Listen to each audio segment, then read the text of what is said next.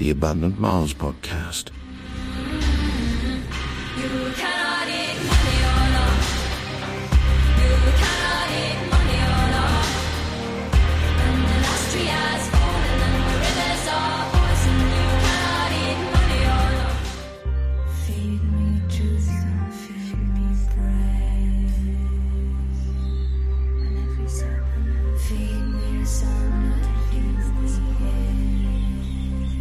Good morning, good afternoon, good evening, good night, or good flight, potential Martians. I'm Michael Kubler, the host of this podcast. It's Friday, the 27th of January, 2023, and I'll be discussing how we can create an abundance-centered society on Mars, and hopefully use that technology and culture change here on Earth. I'll call it an abundance-centered society, or ACES for short, but you might know it as a post-scarcity society or an RBE, a resource-based economy.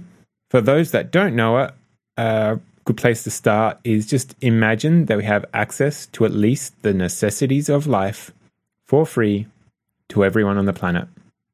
I'll go into more detail later, but an abundance-centered society is mostly based around access abundance, closed-loop material flows, automation, and a systems perspective. Now, what I'm talking about isn't a slightly different form of capitalism or a different name for communism. It's a lot newer and likely different to what you've heard of before. What is Mars like? So, Mars is a very hostile environment. It's further from the sun, so it's much colder, with an average temperature of minus 60 degrees centigrade or minus 80 degrees Fahrenheit. It can get as cold as minus 128 degrees centigrade, although it has been detected to be as warm as 21 degrees centigrade. But being frozen to the bone seems to be the norm.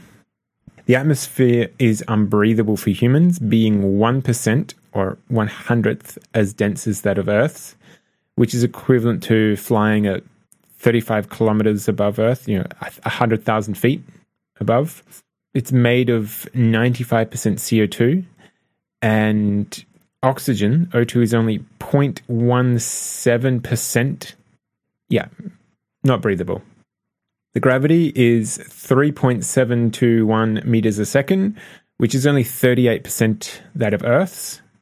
There's also no magnetosphere, meaning that despite getting only 40% as much sunlight as Earth, it's bombarded with a lot of high-energy particles, so it'll give you cancer 50 times more faster than on Earth. Now, we can use a layer of water and frozen CO2 to protect us from the radiation. There's also meteorites to worry about and other things like that. So we're going to be living in underground caves or bunkers, that sort of thing. Most people just shouldn't spend a couple of years on Mars until we get some really good anti-cancer medical tech. The regolith, or soil, is 45% silicon dioxide, or silicon with oxygen, and 16% iron oxide, so iron with oxygen. There's sulfur and a bunch of other elements as well. And I guess the closest approximation on Earth is the basalt that comes from volcanoes. But it also has perchlorates from chlorine, making it toxic to humans, and it's especially corrosive when wet. We're just going to need a whole bunch of HEPA filters in the habitats, in Martian spacesuits and rovers, and there's some ideas where you leave your setup outside. You never bring your spacesuit inside. It's also a fair distance away, so the shortest distance between Earth and Mars is 56 million kilometers, and at the furthest, we're over 401 million kilometers apart. This means there's a signal delay of between 3 minutes and 22 minutes. So yeah, there's no Zoom calls, but maybe you can send some TikTok or YouTube shorts or something. I don't know. There is an alignment that happens every 26 months, so 2.1 years. That's for the best orbitable approach.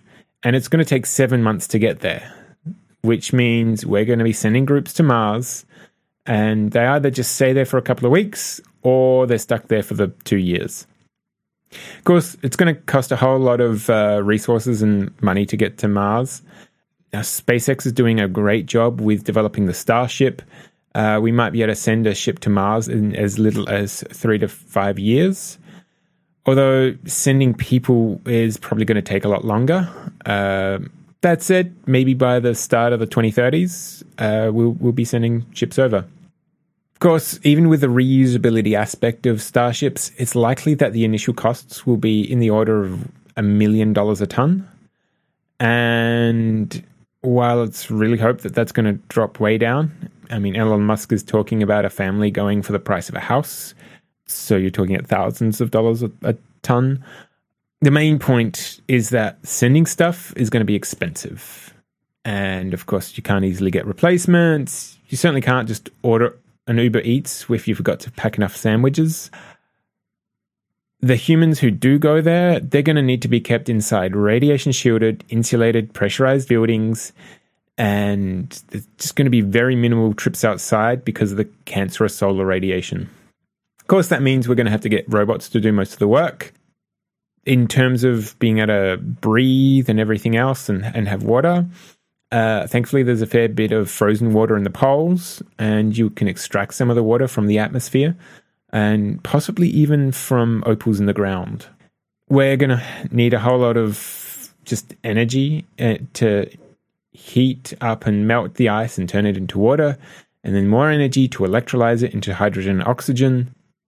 Out of the CO2 in the atmosphere, you get a source of both oxygen and carbon, and you put all that together and you can use those elements to make rocket fuel for sending people back to Earth.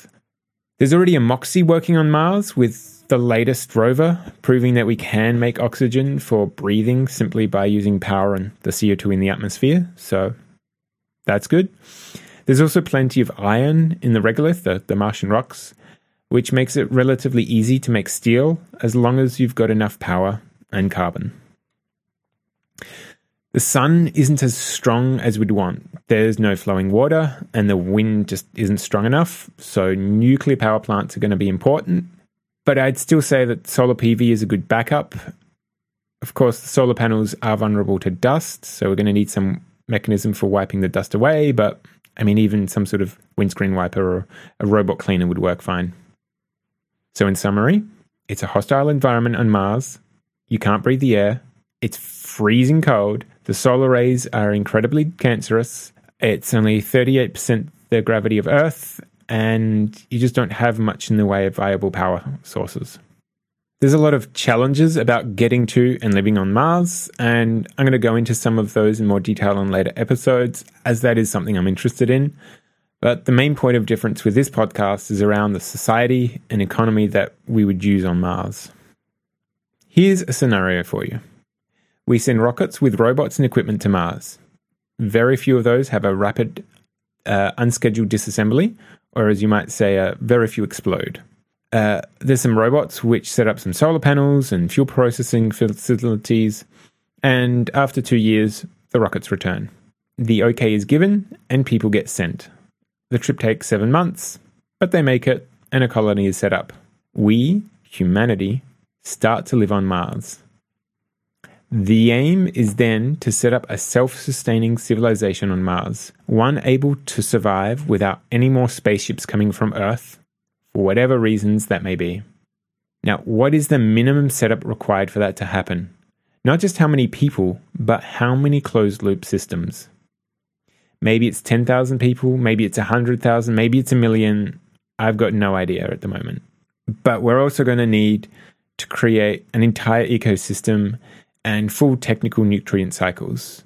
Not just processing water, not just processing poop back into plant food, back into human food, but the full carbon cycle, nitrogen cycle, talking about steel, glass, and just about everything. So to be truly self-sustaining, we're going to need to make our own detergent and toothpaste. Even cooking oil is going to be something we're going to have to work out how to grow.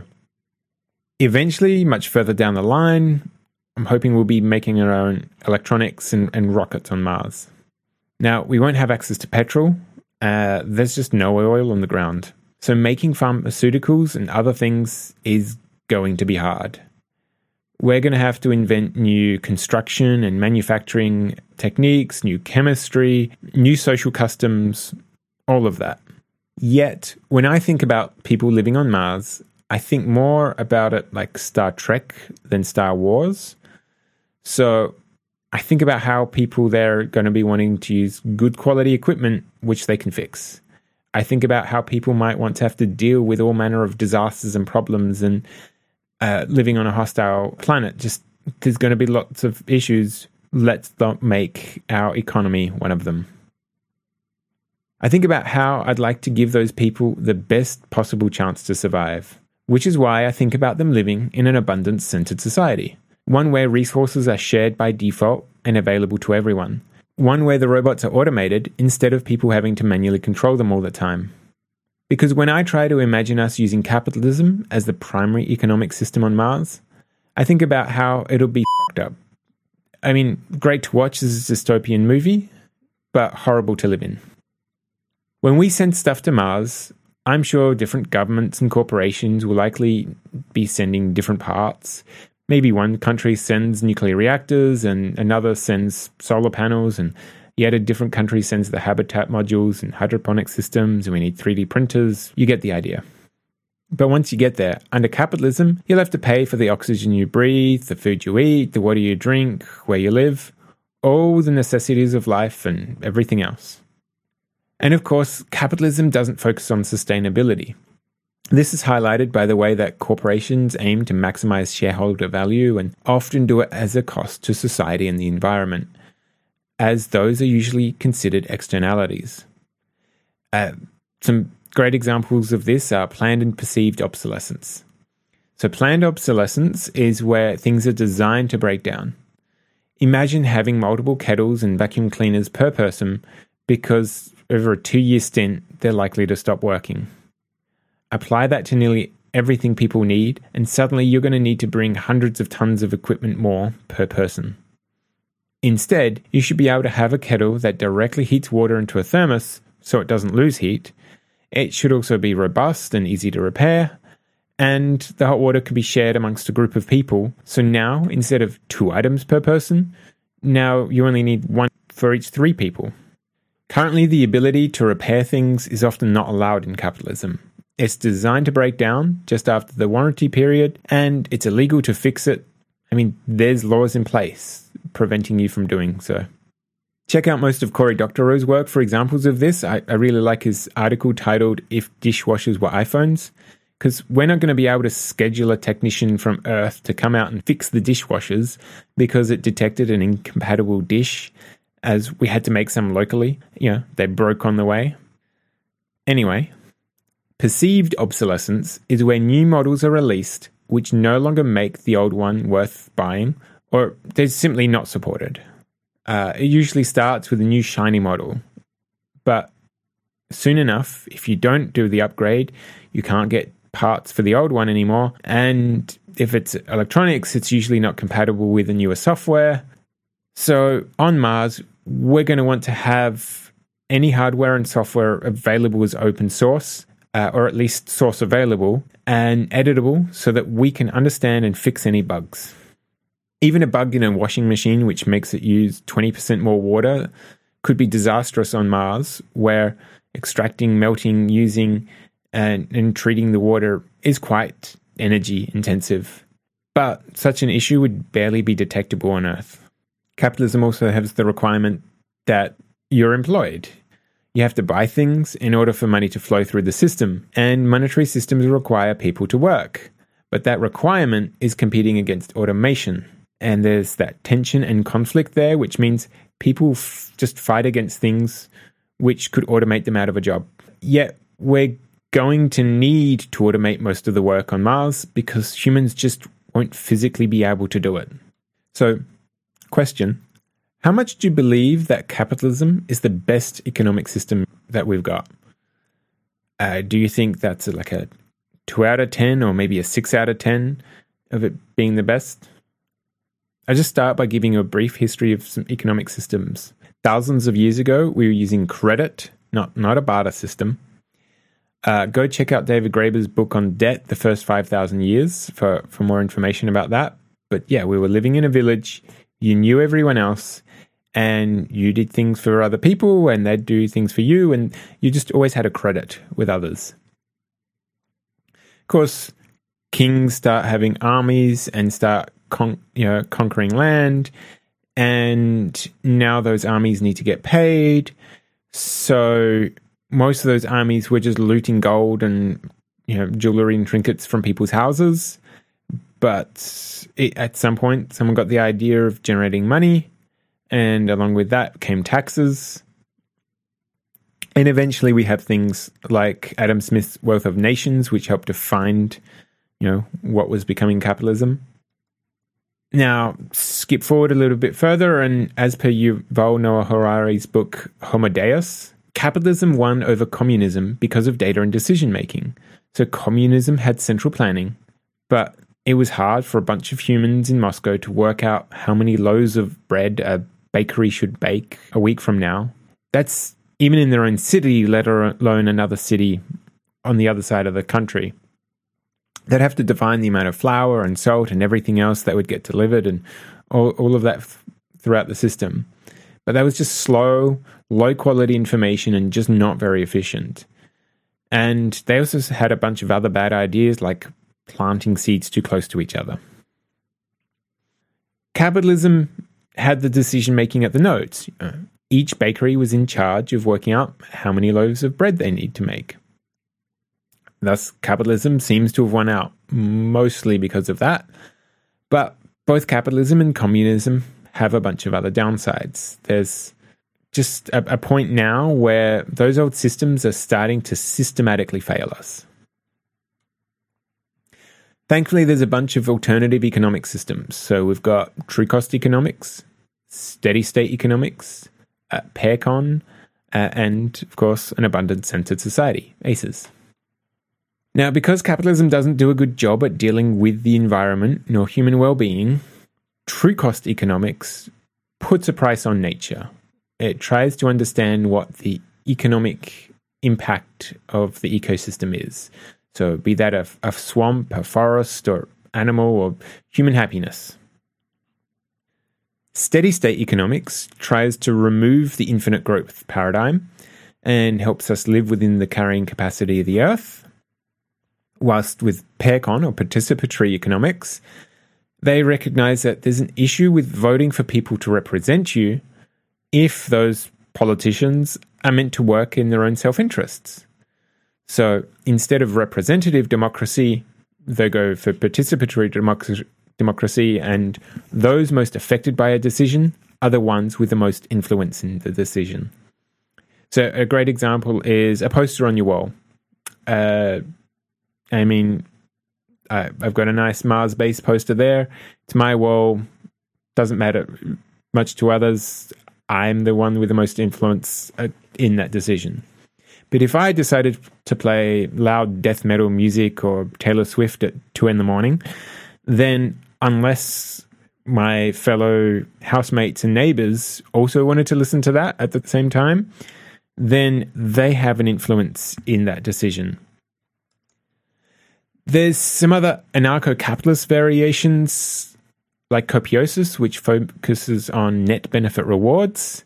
But the one with the most up-to-date is ACEs, an abundance-centered society, where we're talking about access abundance, closed-loop material flows, automation, and a systems perspective.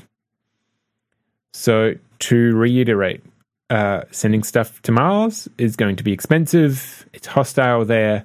We're going to have to do things differently. We should be using the best practices. So because we don't have an existing ecosystem on Mars, a lot of those alternative economic systems aren't suitable. In ACEs, the access abundance part of it is about changing the paradigm from private property to access as you need it. Instead of having to buy and maintain a vacuum cleaner, drill, and everything else you might need, you instead get access to the things you need to ensure your house is clean, and you can put a hole in the wall, or though you probably shouldn't be putting holes in the wall on Mars, but you get the idea. You should be getting access to everything you need to have a thriving life. Now, when you aren't actively using those tools, others can be using them. There is still personal property. I mean, I don't want your smelly underwear. You should also be owning your own data, like Verida, which is a crypto solution being worked on for you to own and control your own personal data. I can talk about that in another episode. There's the closed-loop material flows, which is also known as cradle-to-cradle, or the circular economy, and that's about tracking the technical and biological nutrients and keeping them in a never-ending cycle. Now, in our current system, we're extracting resources from the planet, processing them, manufacturing them, usually to make a product at the cheapest possible price, and we use it for a short while, throw it away. It usually ends up in a garbage dump or in the ocean somewhere. In ACES, we don't throw things into the garbage. There is a garbage system. Instead, we're closing that loop by having those items be dismantled into their component parts and base elements and becoming feedstock for the next products. We also need to create products that are designed to last. That'll reduce the cycle time so they're not looping through as fast, as each of those cycles uses a lot of energy. And all of that means that you don't have to keep extracting more and more resources, and instead you keep reusing the ones you've already got. Some examples are nylon clothes, which can be melted down or respun, and you unthread and rethread them and make them into new materials nearly an infinite number of times. You might also have packaging that's either designed to last, or it might be bio-nutritional and good for the environment. So technical resource, you make it to last. Biological material, you make it designed for the compost. So we might have signs saying, please litter here, because it's good for the gardens. And I was trying to say that there's a difference between the biological and technical nutrients. Biological nutrients shouldn't be mixed with technical materials. So we shouldn't be washing paints and solvents down the sink, but we also shouldn't be making disposable diapers out of plastics, but instead things which will turn into compost. Or we simply use reusable ones and we just keep rewashing them. Automation is about using robots and computer systems to do the laborious work. So we humans can focus on what matters. I mean, you don't want to wash those diapers by hand, do you? Then there's the systems perspective, which is about how you design everything to work together as a whole, especially working with the ecosystems, social systems, and technical systems. So an example might be automating checkouts at the supermarket.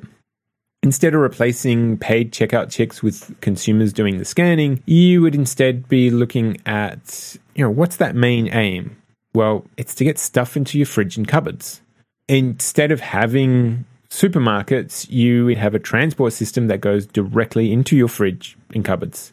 You order something from your phone and it can arrive a few minutes later. Now you've completely removed the need for supermarkets and large sections of the supply chain, allowing more space for things that matter. I'll go into more detail in another episode, but the key thing is that together, the application of these concepts means that you can easily produce at least the necessities of life for free to everyone on the planet. But for the bigger cognitive leap, for those who are prepared to make it, we can go a step further and we can actually produce such abundant access to resources that humans no longer have a need for money anymore. Now, I'm sure that some people's eyes just glazed over, and for those who don't know what I'm talking about, just hang on. Over the course of the next few podcast episodes, I'll explain in more detail. Hopefully some of your common questions like motivation. If you don't have money, then how will you motivate people? And the answer is intrinsic motivation. We use autonomy, mastery, and purpose, and that means people will be more creative. And because the art of automating things is a creative endeavor, we end up automating enough that there's less need for the extrinsic motivation of money. That said, you just might also not be the right sort of audience member who's ready to hear about alternative economic systems. I congratulate you for making it this far. You might also be someone who's just 100% focused on Earth, and so you just don't think that building on Mars is worth it. That's fine. The internet is a vast place, and there's plenty of entertainment and distractions for you. I'm just going to try and inspire the 100 or so people who design the next buildings and systems on Mars. But for those who want to continue listening, I've got a whole bunch of questions and some answers. Like, what technology and systems are needed for us to thrive on Mars? What breakthroughs will we need? What major cultural changes are needed? Will the people on Mars work better in an abundance-centered society or using capitalism? For those who already know of the Zeitgeist Movement, Venus Project, or other organizations which are promoting the RBE or post-scarcity society, then one of the questions you might have is, why haven't we already transitioned to a post-scarcity or abundance-centered society already? I mean, the movie Zeitgeist Moving Forward has over 25 million views, and the Zeitgeist Movement itself started 14 years ago, yet we don't have a working prototype village yet. I know there's a whole lot of different reasons for why we haven't transitioned, and one of the big ones is just inertia. Another is fear of change, but it's also just really hard to build things. I've been partly involved in 2 decent attempts at a small-scale transition. So there was Earth Communities in South Australia and Koda Co-op in Finland. Out of that, the most we've got is a small piece of land with an old building which had some asbestos in it. The main core why and theme of this podcast is this question. What if the best way of developing the technology and culture we want for an abundance-centered society is by developing it for Mars? I believe that if we try developing some off-grid, abundance-centered society-inspired communities here on Earth, we're just not going to be reimagining everything from first principles. We're going to be lazy, partly because we can be. We're going to use old construction techniques. We're going to throw stuff in the trash. We're going to buy off-the-shelf parts from the mall and may end up in a car culture-dominated city simply because that's what people are used to. But on Mars, we can't do that. On Mars, we have to deal with and track everything, the heat, the oxygen, the water, the food, the steel, all the materials used. We need to ensure where possible that it can also be reused. The digital tracking and resource engine will need to be far more sophisticated than anything we'd try building on Earth. We're going to be in a completely new and somewhat hostile place, but also open to new concepts, like the Tower of Aces, which are some suggested cultural norms that I have, like being responsibility-based, aiming to reduce needless violence, waste, and stratification towards zero, and a bunch of other ideas which I'll explain in detail in another podcast episode. Now, I want to tell you 2 stories, that of someone living on Mars. But first, I just need to explain the idea of technological levels on airlocks and pressurized doors. Just stay with me. So, obviously, we're going to need warm, oxygenated air inside, and we need to keep the freezing cold, thin, dangerous Martian atmosphere out. So we're going to need to use airlocks to get in and out, and there's going to be different areas that are going to need to be sealed up in case of an emergency depressurization, like a meteorite causes a hull breach, or some stupid person decides to go around shooting a gun, although ideally we're not going to have guns on Mars.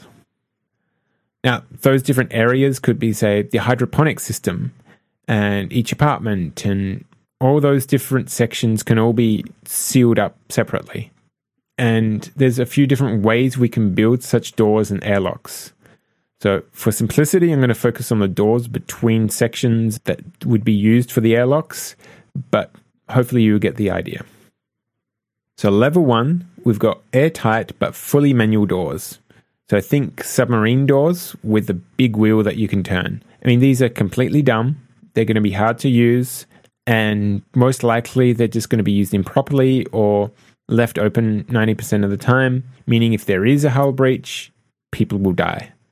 If you're doing oiling and maintenance, then that's just going to be done manually by humans. Level 2 is where you've got mechanical doors, but they can automatically close in the event of air pressure venting. Maybe there's a more sophisticated design to them where if they need oiling, then there's just a nice little oil reservoir which humans can just go along and refill as needed. Level 3 is electronic doors, which can just be opened with a switch nearby. Those can also have a basic sensor to indicate if the oil reservoir is low. They can indicate what the atmosphere on the other side is like and if it's breathable and warm enough. You can have nice colored lights and a digital display. It's great. Maybe level 4 is those sort of electronic doors, but you can also they'll automatically unlock and let you open and enter and exit really easily, so you don't have to deal with all the air pressure gauges and everything else at an airlock especially. For level 5, I'm thinking you'd have network connected doors, which can be remotely opened or closed, so via your phone or your suit or anything like that, or remotely if there's an emergency. So those also allow us to track who uses them. They can, you can easily track how often they're used. We can allow robots to easily use them, and there can be quick alerts about any air pressure leaks. Level 6 would be doors with IoT sensors. So these would be sensors within the mechanisms where you can detect any stresses and fractures in the material, any breakages, and so they don't need to be opened up to check if they need maintenance. And level 7 would be doors that are just automatically maintained by robots and just no human intervention and maintenance is required. The idea of setting out those levels is to make you sort of get an understanding how we can build things in various ways that need different levels of human upkeep. So to make this real, I want to tell you 2 stories. So the first is Jeff's capitalism story. Jeff's wristwatch beeped at him and vibrated him awake. It was 3 a.m. on Mars, and Jeff had to get up and take another round of chemo drugs. He groggily opened his eyes and stumbled out of bed and found the next syringe in the set. The drugs made him vomit, so he sat on the side of the bed with a trash can between his legs and chunned it. He'd been doing this for a week now. Every 6 hours, his throat was bleeding from all the stomach acid. The only thing that seemed to help, that at least he could afford, was drinking from a juice box. He drank it to ease the pain and give his stomach something back in return. He eventually went back to sleep, only to be woken up again at 8 a.m., and this time he had to get ready for work. Jeff is the primary maintenance tech for the pressure doors to the Mars colony. And there's 50,000 people living on Mars now, so, it's an important job. Growing up, like many kids, he'd dreamed of being an astronaut. He'd look up at the stars at night and wonder, what was it like up there? Of course, that was a very brief phase of his life, but it subtly steered him towards being just interested in doors, to being interested in large doors, and eventually pressurized doors and airlocks. After brushing his teeth and going down the hallway to the shower at the communal bathhouse, he comes back, double bags his trash with all the vomit in it, and goes through the main hallway airlock by his apartment, having gotten onto his Martian spacesuit. Cycling the airlock is both an art and science, with trying to interpret the pressure gauges and making sure you weren't venting much atmosphere outside. The big circular wheels you have to spin to open and close the doors were based on those old submarine doors, and they're just hard to use in those bulky spacesuits. Of course, Jeff had perfected the art, using the airlock in a record-setting time. Not that anyone knew that, not even Jeff. The atmosphere outside is effectively non-existent from a breathing perspective, but it was still enough to pick up lots of dust.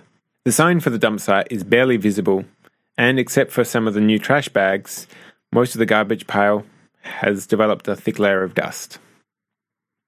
Jeff wonders if he'll still be alive when they haul the trash off in the spaceship back to Earth. He notices a dust devil whirling off in the distance as he returns. The stormy season is starting. Maybe that'll clear things up a bit. His suit's internal heater was faltering in the cold morning air. He was getting dangerously cold. He didn't know it, but those trips outside and an undetected crack in the radiation shielding on his habitat module is why he developed what the doctors colloquially called cosmic cancer. His unit was just a cramped room with a bed, toilet, and closet for clothes. As he returned, he got a ding. Bing! His oxygen bill had just arrived. He's burned through his savings. The chemo drugs cost a month of his wages for every day that he's taken them, and he's now behind on his electricity and housing payments. He certainly won't be able to afford another 2 weeks of treatment, which is what the doc said was needed. Hopefully, just another day or two will be enough, as that's all he can afford. When he was first blasted into space, it was exhilarating. There was 12 days in complete zero-G as his ship had, refueling payloads, and then a mass of other starships collected in a group and waited for the transfer window. There's just a few days every 2.1 years where it's the fastest trip from Earth to Mars. His ship took off, then carefully maneuvered with 5 others, which then all got tethered together, and they started rotating together as one, providing for an artificial gravity. I mean, it's only 15% that of Earth's. It wasn't much, but it was enough. It helped the toilet flush and other things to work, and he felt so much energy and power then. Everything was so light and there were so many possibilities. Sure, the ship he was on was crammed with 99 other people, and after 7 months in near zero-G, even with the basic steroid meds that gave him the use of the gym equipment, he'd lost some muscle mass. Those first steps on the red planet were a little bit wobbly. At 38% of the Earth's gravity, it was still higher gravity than what he'd gotten used to. After a month, he could finally bound across the open plains. Now, 18 months on Mars, and he was so weak, he was having issues just walking. His body was riddled with cancer, and he had no idea how he'd be able to walk on Earth again, if he even got there. He realizes he'd zoned out whilst waiting for the 9 a.m. alarm again, because it's time to take his meds. He looked at his standard issue smartwatch to see that his battery had died. Again. It used to last a week and now doesn't even last a day without needing to be recharged. He couldn't just install a new battery. The company which built them doesn't legally allow that, and they just never built it for the battery to be replaceable. Of course, they've got a new model out, but Jeff can't buy one of those on his wage. Jeff takes his meds, is sick, drinks a juice box, grabs his oiling gun and tool belt and heads out for another day's work. He's got 50 doors and airlocks to inspect today. He's got to check them for wear and tear, lubricate them, and make sure the gauges are correct. Sometimes the mechanisms need oiling, sometimes it's graphite powder. For some of those heavily trafficked doors, they need new rubber. He's going to go pull apart a lot of locking mechanisms, no matter whether there's wear and tear or not. He's got to open them up just to see what's in there. Of course, he's been doing it for the last 1.5 years, so, he's got it down to 5 minutes per door and 10 minutes for checking the full airlock cycle. But you can guess what happens to Jeff. He can't afford the cancer treatment, so he stops it, and he dies. He's taken back in the same spaceship that takes back the trash. Whilst there was another person who was trained in doing airlock and door maintenance, that was their backup task. They're so busy with their primary role that they didn't get enough time to do more than repair the things that had already been broken. The company in charge figures they'll just send a replacement person on the next flight. They had just missed the window, but that's fine. It's 2 years. In that time, of course, not one, but 2 doors break their seals, and some people who are about to start suiting up by the airlock are killed.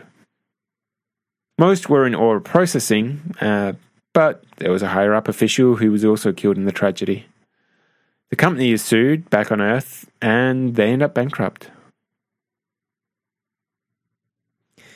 Jeff's abundance-centered society story. So, Jeff wakes up naturally at 8:22 a.m. and checks his phone. There's currently 30,000 people on Mars, and whilst there's 500 important airlocks to the outside, nearly every room has a networked electronic door which can hold back atmospheric pressure in the case of a breach. With a quick check of his phone, Jeff can see the 3 doors which have wear and tear, at least enough worth investigating. There's also 4 doors where there's oil wells that need a top-up. Today's rounds will be quick. Abundant Jeff may not be quite as fast as Capitalism Jeff, but he doesn't have to do nearly as much work. The rest of the doors, they're all in the green. Their internal mechanisms are working, as expected, and there's no pressure leaks. Jeff heads over to his fridge, where a glass of freshly squeezed orange juice has recently arrived. The oranges were automatically picked from the hydroponic system within the last hour, as per his programmed instructions. When it was detected that Jeff was awake, they were squeezed, put into a glass cup with a silicone lid, and sent through a robotic transport network directly to the fridge in his room. Jeff takes the silicone lid off and puts it on the table in the area marked for the robot system to take it back. And it'll be washed, reused, probably millions of times before eventually being reformed into a new product. He selects what he wants for breakfast. He chooses to have it in the cafeteria where he can meet up with his fellow Martian engineers and scientists. He wants to talk to them about the coordinated doorway fire suppression system that he's working on. The aim is to allow fires to be vented out to the Martian atmosphere if needed, or use airlocks to remove the atmosphere. The tricky bit, of course, is to make sure you don't vent so much that you suffocate humans, but you do suffocate the fire. But mostly, he wants to talk to Heather. She's nice, and the two have been enjoying their time together. Jeff doesn't have cancer because there's multiple forms of radiation shielding over his apartment. A thick layer of frozen CO2, which has thermal insulation, and the ability to be actively cooled to prevent it turning into a gas on the couple of days a year it gets above freezing outside. There's also radiation monitors and the potential to enable active EM systems built into the hull on those really heavy radiation days. His watch lets him know that the battery is low. It only takes him a couple of moments to drain and refill the liquid capsule battery with a fresh charge, allowing the watch to last another 3 weeks or so. The discharged red flow battery liquid goes back into the system to be recharged and reused. He heads over to the cafeteria and pulls out a Martian-forged knife and fork from the drawer, indicating that he's ready to eat. His meal has already been prepared by the cooking robots and is delivered within moments of him sitting down. His fellow engineers will join him shortly. Okay, so some big differences. The juice boxes are gone. Those aren't reusable and were instead just thrown away. But there is no real away. Instead, Abundant Jeff gets the fresh squeezed orange juice, and of course, even the glass is washed and reused. His pee and poop are cycled through. Everything is tracked as biological technical nutrients and is reused nearly infinite times. By default, there's access abundance. So, Abundant Jeff has what he needs, when he needs it. But in a way that everyone else can benefit and use those things when he isn't. For example, his fridge acts as a storage for items that maybe he might not use, but someone else might need. Capitalism Jeff, however, has to pay for everything. Now, Capitalism Jeff got to go because his company was selected as the lowest cost option for building and maintaining the system, but of course they cut corners. They used the most basic doors and got to charge people a maintenance fee. Of course, they were gambling with people's lives. Did you notice that I said that there was 50,000 people in capitalism versus the 30,000 in the abundant version?